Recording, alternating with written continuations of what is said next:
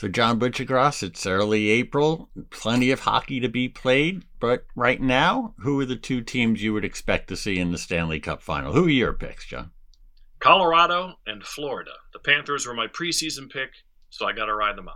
Good. You can't really go wrong with those right now. Welcome to Hockey Press Pass, presented by Instat Hockey, the Main Street Board Game Cafe in Huntington Village, and by HelloFresh, America's #1 meal kit. Our guest is John Butchergross, the longtime host of Sports Center and forever NHL Tonight. I just love it. He's always been hockey's biggest champion at ESPN and now one of its top voices in the NHL's return this season to the worldwide leader. How you been? All right? Yeah, it's been a great year. First time around, kind of like a honeymoon period. Whenever we go to these NHL rinks to call some games, everyone's always so glad to see us. There's a freshness and a newness, even though I've been around forever. I'm kind of glad that the sport went away from ESPN for 18 years. Otherwise, I probably would have been a dusty old relic by now. But it's kind of nice to be, welcomed with open arms again for at least a year. So we'll see how it goes down the line. I know it's like a flippant thing that people say to each other, like, hey, living the dream, living the dream. But really, after that break, what has it been like living the dream for you to get back into this NHL full time? Yeah, and especially to call games. As a kid, I would turn the sound down on the radio, on the television, and do play-by-play into a tape recorder. And, growing up with play-by-play people on the radio and on TV, that was always my #1 dream. But, when you start out on local TV and you have a family young and you're kind of, the path kind of, is made for you a little bit, really can't start over again and go to the minor leagues and try to do play-by-play and stuff when you got two young kids. So you just try to move up salary-wise, support your family, be able to buy a house and a reliable car and all that stuff. So that kind of gets in the way of maybe exactly what you want to do career-wise. But it worked out great to eventually get to ESPN. And then, to host shows and studio shows and Sports Center, and then to get involved with the NHL. And then the NHL left ESPN, and that got me into college hockey. A couple of years after it left, I went to ESPN. Hey, can I do play-by-play of one of these regionals? Save them a few bucks. They don't pay me extra to do it, but when they bring people in from the outside, they give them a couple grand to do the game. And hey, I figure I'll drive to it. Always a New England regional in Worcester or Bridgeport or Albany or Providence, and so I started doing that, and that just grew. Eventually, I asked to do the Frozen Four. And we got the World Cup of Hockey, and so I did a couple games there, play-by-play. So it was all about them getting comfortable with me doing play-by-play, because that's really what I want to do. Be at the rink, call the game, live sports, which is really continues to grow, while studio shows are kind of going the other way as people really tune in for live events. So, and also to extend the career. When you're play-by-play, you can work longer and you're not on camera as much. That was kind of a little bit of strategy, but really more what I really want to do. It's a unique path to, unlike some of the other announcers who we had, and not to say that you didn't work your way up before you got to ESPN as well, but were you, when you got back into play-by-play with those college hockey games, were there people who were like your inspirations or mentors or who helped shape your style, or did you make a point, because you do have your own distinctive style as well, John? Yeah, I kind of, that especially came lately. Before, you're just trying to survive, learn the names quickly of people you don't see play every day. I could have called an NHL game in 2007, no problem, because I know all the players and numbers. It's more just identifying the numbers and the players. I like to do that. I don't like to have conversations while the game is going on. I don't like a radio call as well.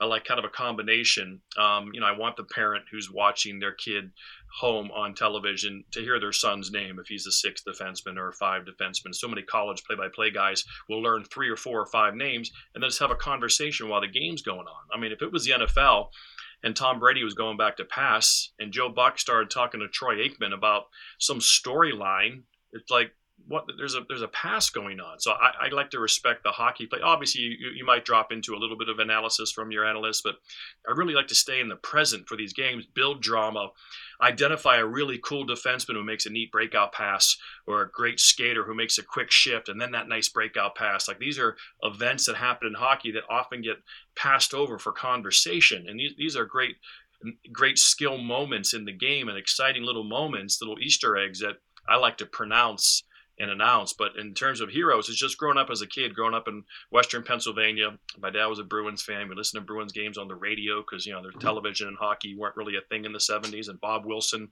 was their play-by-play guy, big booming voice, Winston Reds and bourbon-laced vocal cords, you know, just great pipes. And then Mike Lang in Pittsburgh, he was an ultra personality trying to grow the game in a new market.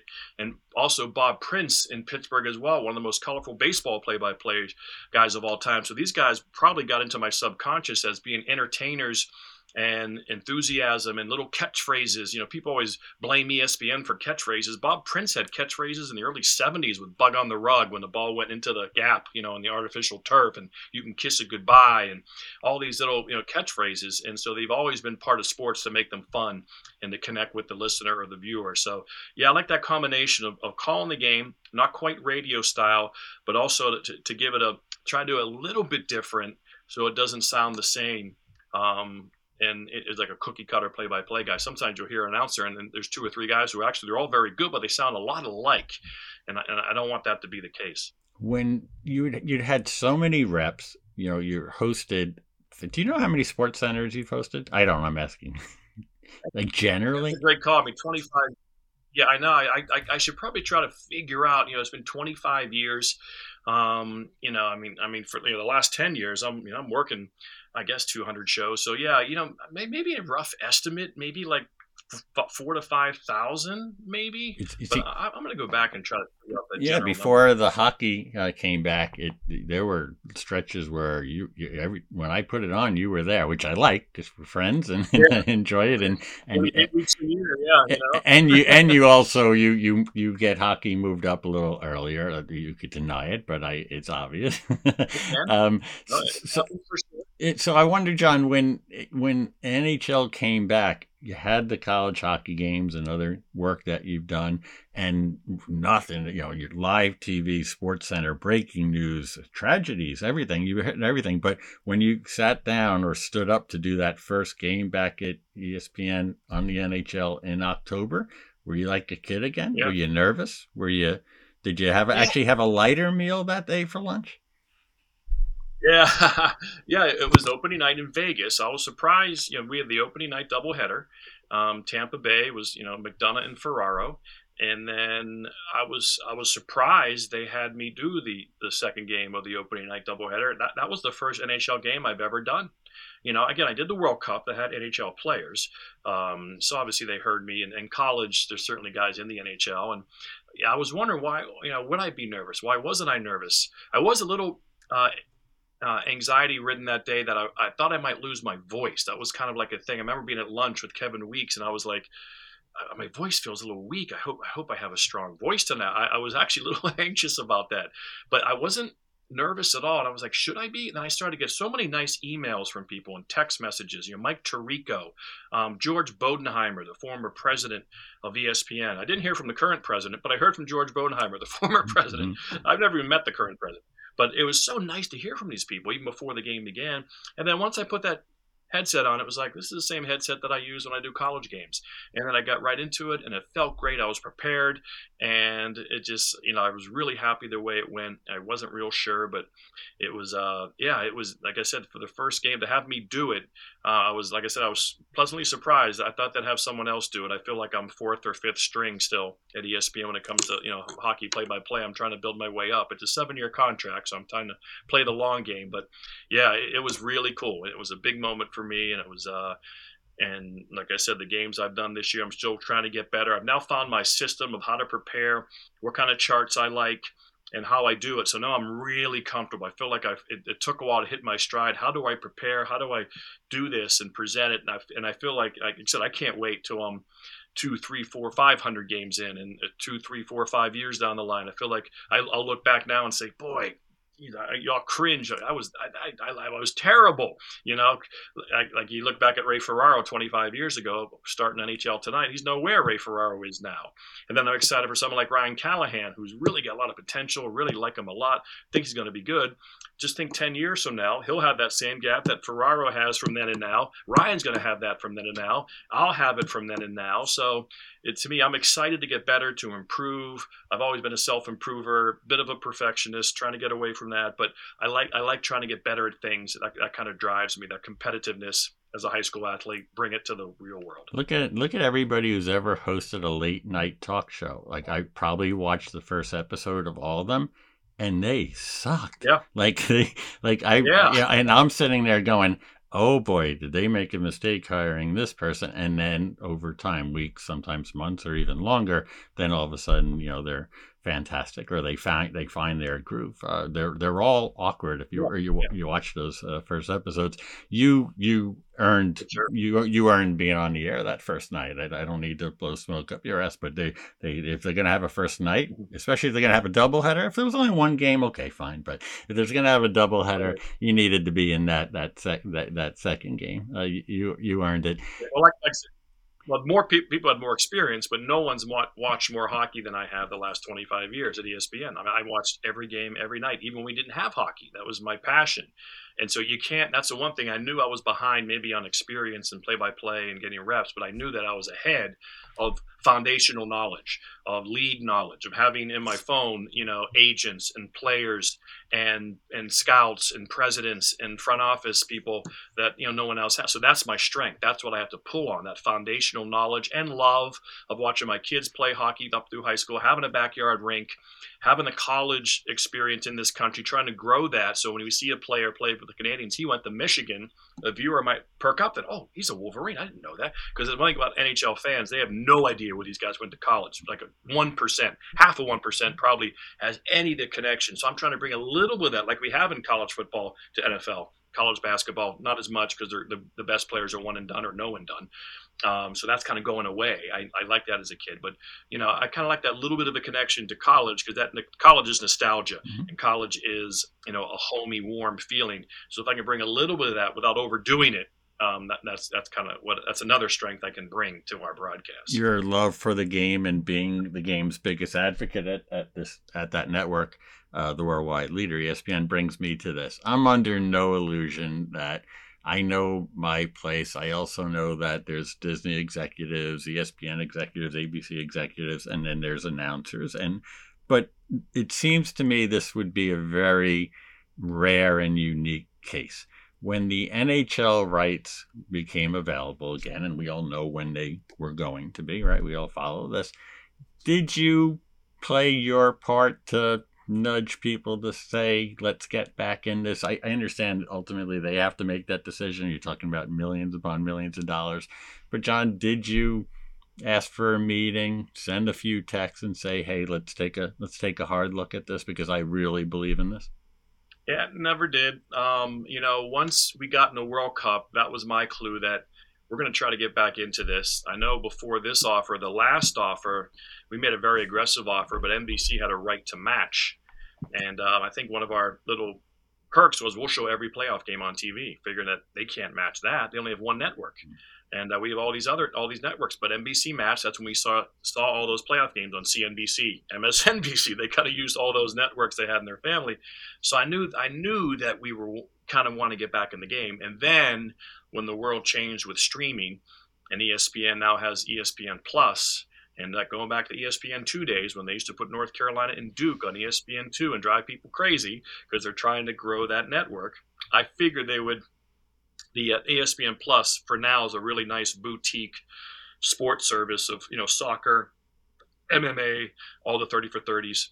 That NHL is a good fit there for that. And then when I realized that they're bringing the entire center ice package or NHL TV app to Plus at no extra charge, you get every NHL game on television as part of your normal ESPN Plus, which I think a sports fan would like anyway, especially when you bundle it with Hulu and Disney Plus. It's pretty reasonable rate. So if you're a hockey fan, all the college games that are on there and all the NHL games, and then of course to write the bigger check to have exclusive games on there. So people, you're trying to drive people to get the service and then hopefully stay with the service and enjoy the service while you continue to add stuff. So I just thought it was happening on its own. I didn't think I had to do that. I think they knew the product, and then when, like I said, I could sense it coming, and then I got excited about it a couple years out, and then 2-3 months ahead of the announcement last March, just about a year ago this time, just a little longer, I heard that we definitely got half the package, and so that was exciting. But you never know until that day comes out, because Apple or Google can write a check tomorrow that can blow everybody out of the water, and I was always fearful of that. And we're starting to see those guys get into it now. But yeah, when that announcement came down, I was like, this is 7 years. That's perfect. It aligns with my age in terms of career extender and getting to those certain numbers we want to get to. Mm-hmm. And so it couldn't have come at a better time for me. I'm not looking for you to grade them, but who are some of the people who've come to ESPN now that you have the NHL and have really, opened your eyes and you see emerging as stars? Or give me a scouting report for the Weekses, the DiPietros, all the former Islanders who are now with you. But who are the people who come to mind and you say, boy, he really surprised me. She really surprised me. Yeah, I really like the three names you really named, especially, Kevin Weeks and Callahan and DiPietro. Rick has, I think, a really good future. He's such a bursting personality that busts through the screen, which is what you want. And really, John Tortorella has been our stickiest analyst that we have. I'm trying to convince Torts to retire from coaching and become a TV star, because one thing hockey hasn't really had, Don Cherry became the star in Canada. There really hasn't been a star in the U.S., a huge star. Really, Melrose is probably the face of hockey in this country. I go out with Barry Melrose now to restaurants or bars, especially when we cover the Frozen Four and the NCAA tournament. It's like Elvis Presley. I mean, everybody looks at him when he walks to our table, even if they don't know who he is. They're like, that's somebody. It could be Jeff Bridges. No, it's not Jeff Bridges. Who is that? But the people who do know him, it's just because, and then he's so kind. He's bigger than life. And so Barry has that, that always had the personality, the hair, the mullet, Coach Wayne Gretzky, the laugh, the whole thing. So, and I really thought Kevin Weeks, when he came over and I was talking to him preseason, like, Kevin, I know some people know you on TV, but you understand, when you come to ESPN, it's going to blow up times 7 or 8. And now we're starting to see that. The way he breaks trades on his phone via video in all these weird places, he's starting to kind of create something here and some momentum. And really, once the playoffs start, that's when the eyeball is going to come to all of us. So it's like a 6-7 month preseason until the playoffs start. That's our NCAA tournament, our 2-month tournament. Hockey becomes a part of the equation for 2 months. This is all just warm up to pay players and pay all of us to have a salary for the year. Now we earn it in these next 2 months. So what Callie and Weeksy bring as a fresh face and guys who had just retired, especially Ryan, that's a big plus. We saw it with Tony Romo, how he went just retired right to the booth. If you can handle that, that's a lot of value. There's a lot of currency there. And Ryan still has that. And the longer you're away from the game, there is some separation. That's one of Ferraro's great traits. He stayed very current, very in there. He's a voracious reader. He watches games. And, you can't fake it with an analyst, especially with the hardcore, the sports like soccer and hockey, and you can't pretend you're watching. You have to watch. It's obvious to people who aren't watching every night. And so I really like those guys and what they bring, and I'm excited. Like I talked about before, improving, although Weeksy's almost fully formed. All those reps on NHL Network, those hours and hours and hours.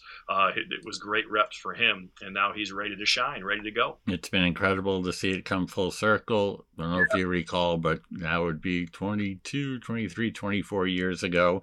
I drove with Kevin down to Bristol from Long Island to do a show, for him to do a show, for me to accompany him. Yeah. And it's still, when he's there, it's particularly touching to see you guys together, because I remember very vividly that Stuart Scott was hosting SportsCenter that night.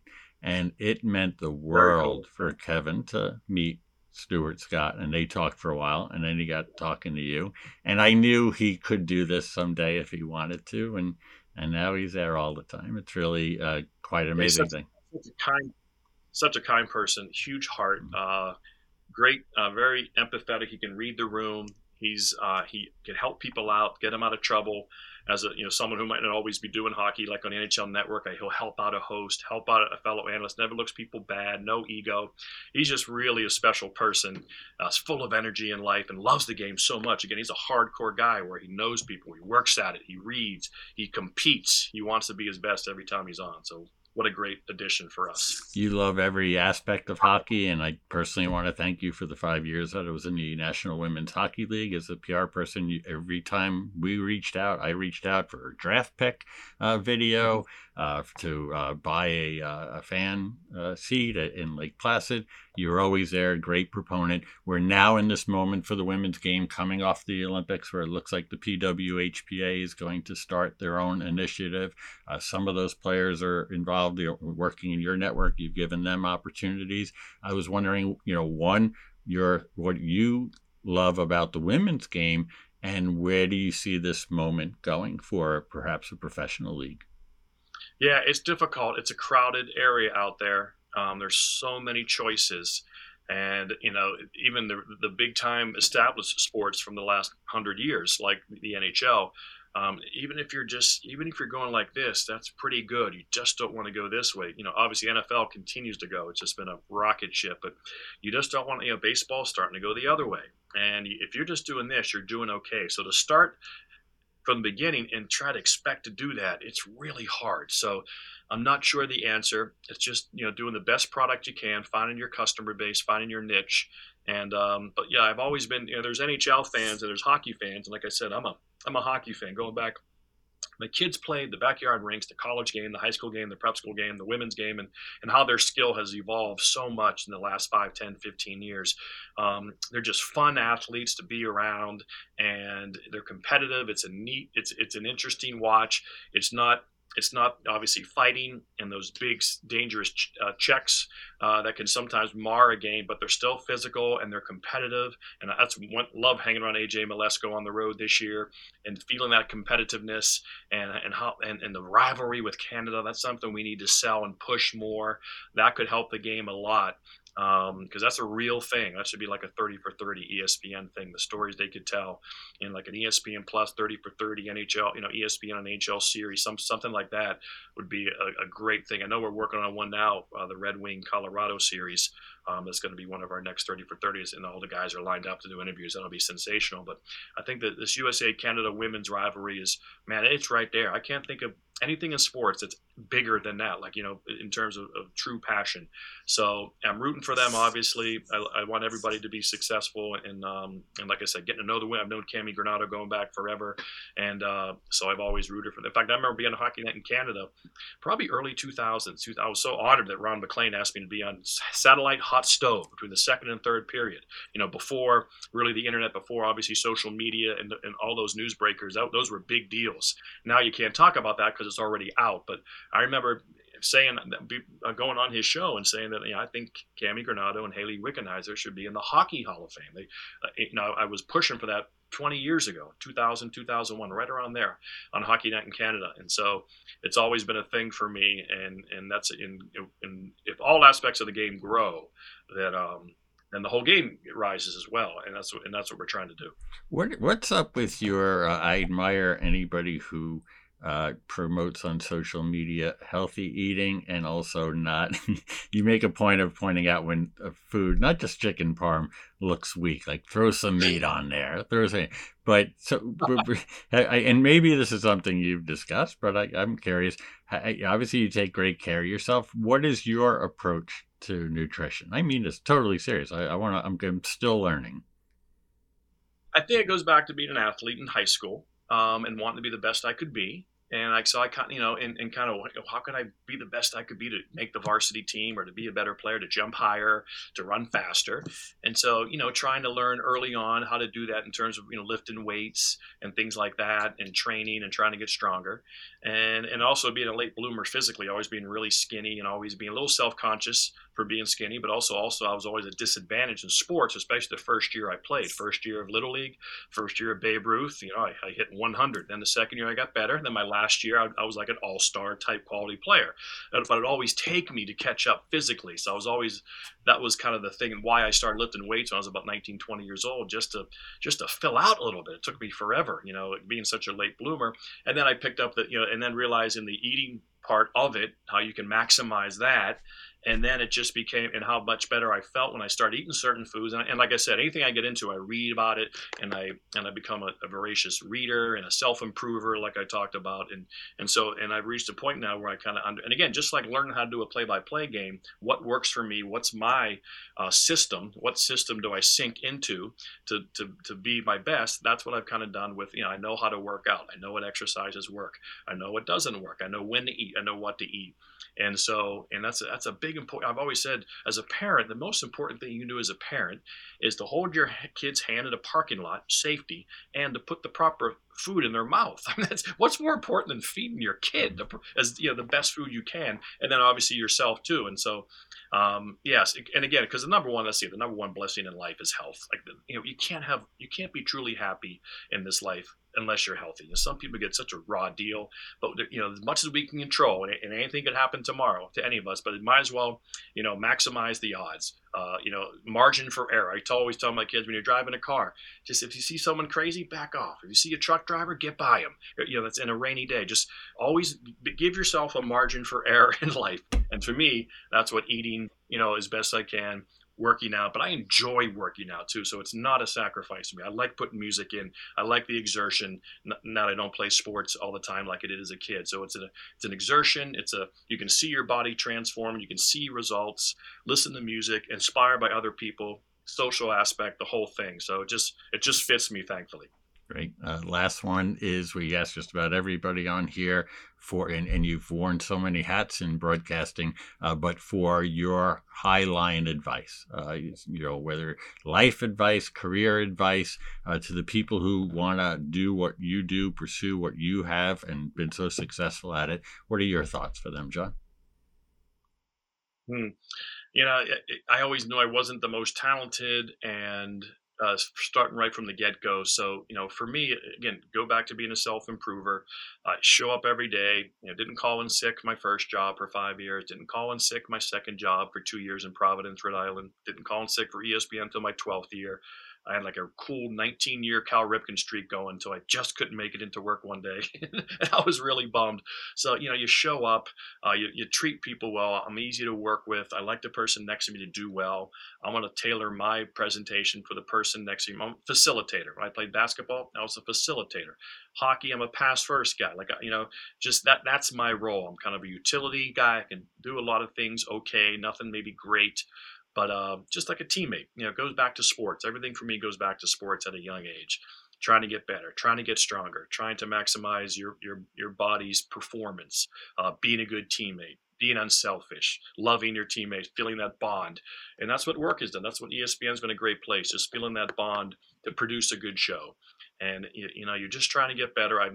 But the thing also is a bit of that was never really career oriented. I didn't intern when I was in school. I didn't have a business card. I didn't really network. I was always family oriented. I worked for my family as a young age. I was a young dad, young husband in my mid 20s. Especially nowadays, it's really young. So that was always my focus. Work for them. Work to try to get better, to get a next job to support them and raise them. And so that was my motivation. The motivation was always there, which I think helps as well, to have outside motivation. And don't let your work define you. Just have fun and enjoy it and try to get better. And that's what I try to do. I see a lot of young people, even people my age, throughout my career, it's like they define themselves as a broadcaster or as this or as that. And I just never been that way. This is fantastic. As you know, I mentioned to you today, I wanted you all season, but every time I was recording, I went to look up, I saw from the PR releases that you had games either very imminently or the next day. So perfect person to have on is for my season finale of my little podcast on hockey media. You've been a good friend, always just so great for me with the Islanders, with the NWHL. It exudes on the TV, and that's the person you are too. So thanks so much for doing this, John, and for everything, really. Thanks for having me, Chris. I hope I wasn't too much of a windbag, but I get excited when I talk about hockey and life. Thanks so much to John Buccigross for doing that, to Lou Pellegrino. This is the season finale of Hockey Press Pass / Islanders Forecheck. To the fans, to everyone listening, to producer Pat Boyle, to executive producer Danny Ryland Carney, to Ksenia Seleman, my good friend who's done the graphics for me. but especially the fans. You've blown me away with the support all season, the feedback, especially positively and negatively. And I just, I'm somewhat speechless in how this has all come together over the last year. We'll take a look in the off season. It's now time for the playoffs to come soon, and for all the other great podcasts out there to do their thing. That's not my thing with this Hockey Press Pass, but we're going to take a look at coming back next season with some other ideas and different guests. And my thanks to all the guests on the show, everybody who's worked on it, but again, especially to you for the feedback and for everything else. Thank you to Instat Hockey, the Main Street Board Game Cafe in Huntington Village, and HelloFresh. Take care, everybody. Enjoy the rest of the season. Enjoy the playoffs, and we will see you down the road.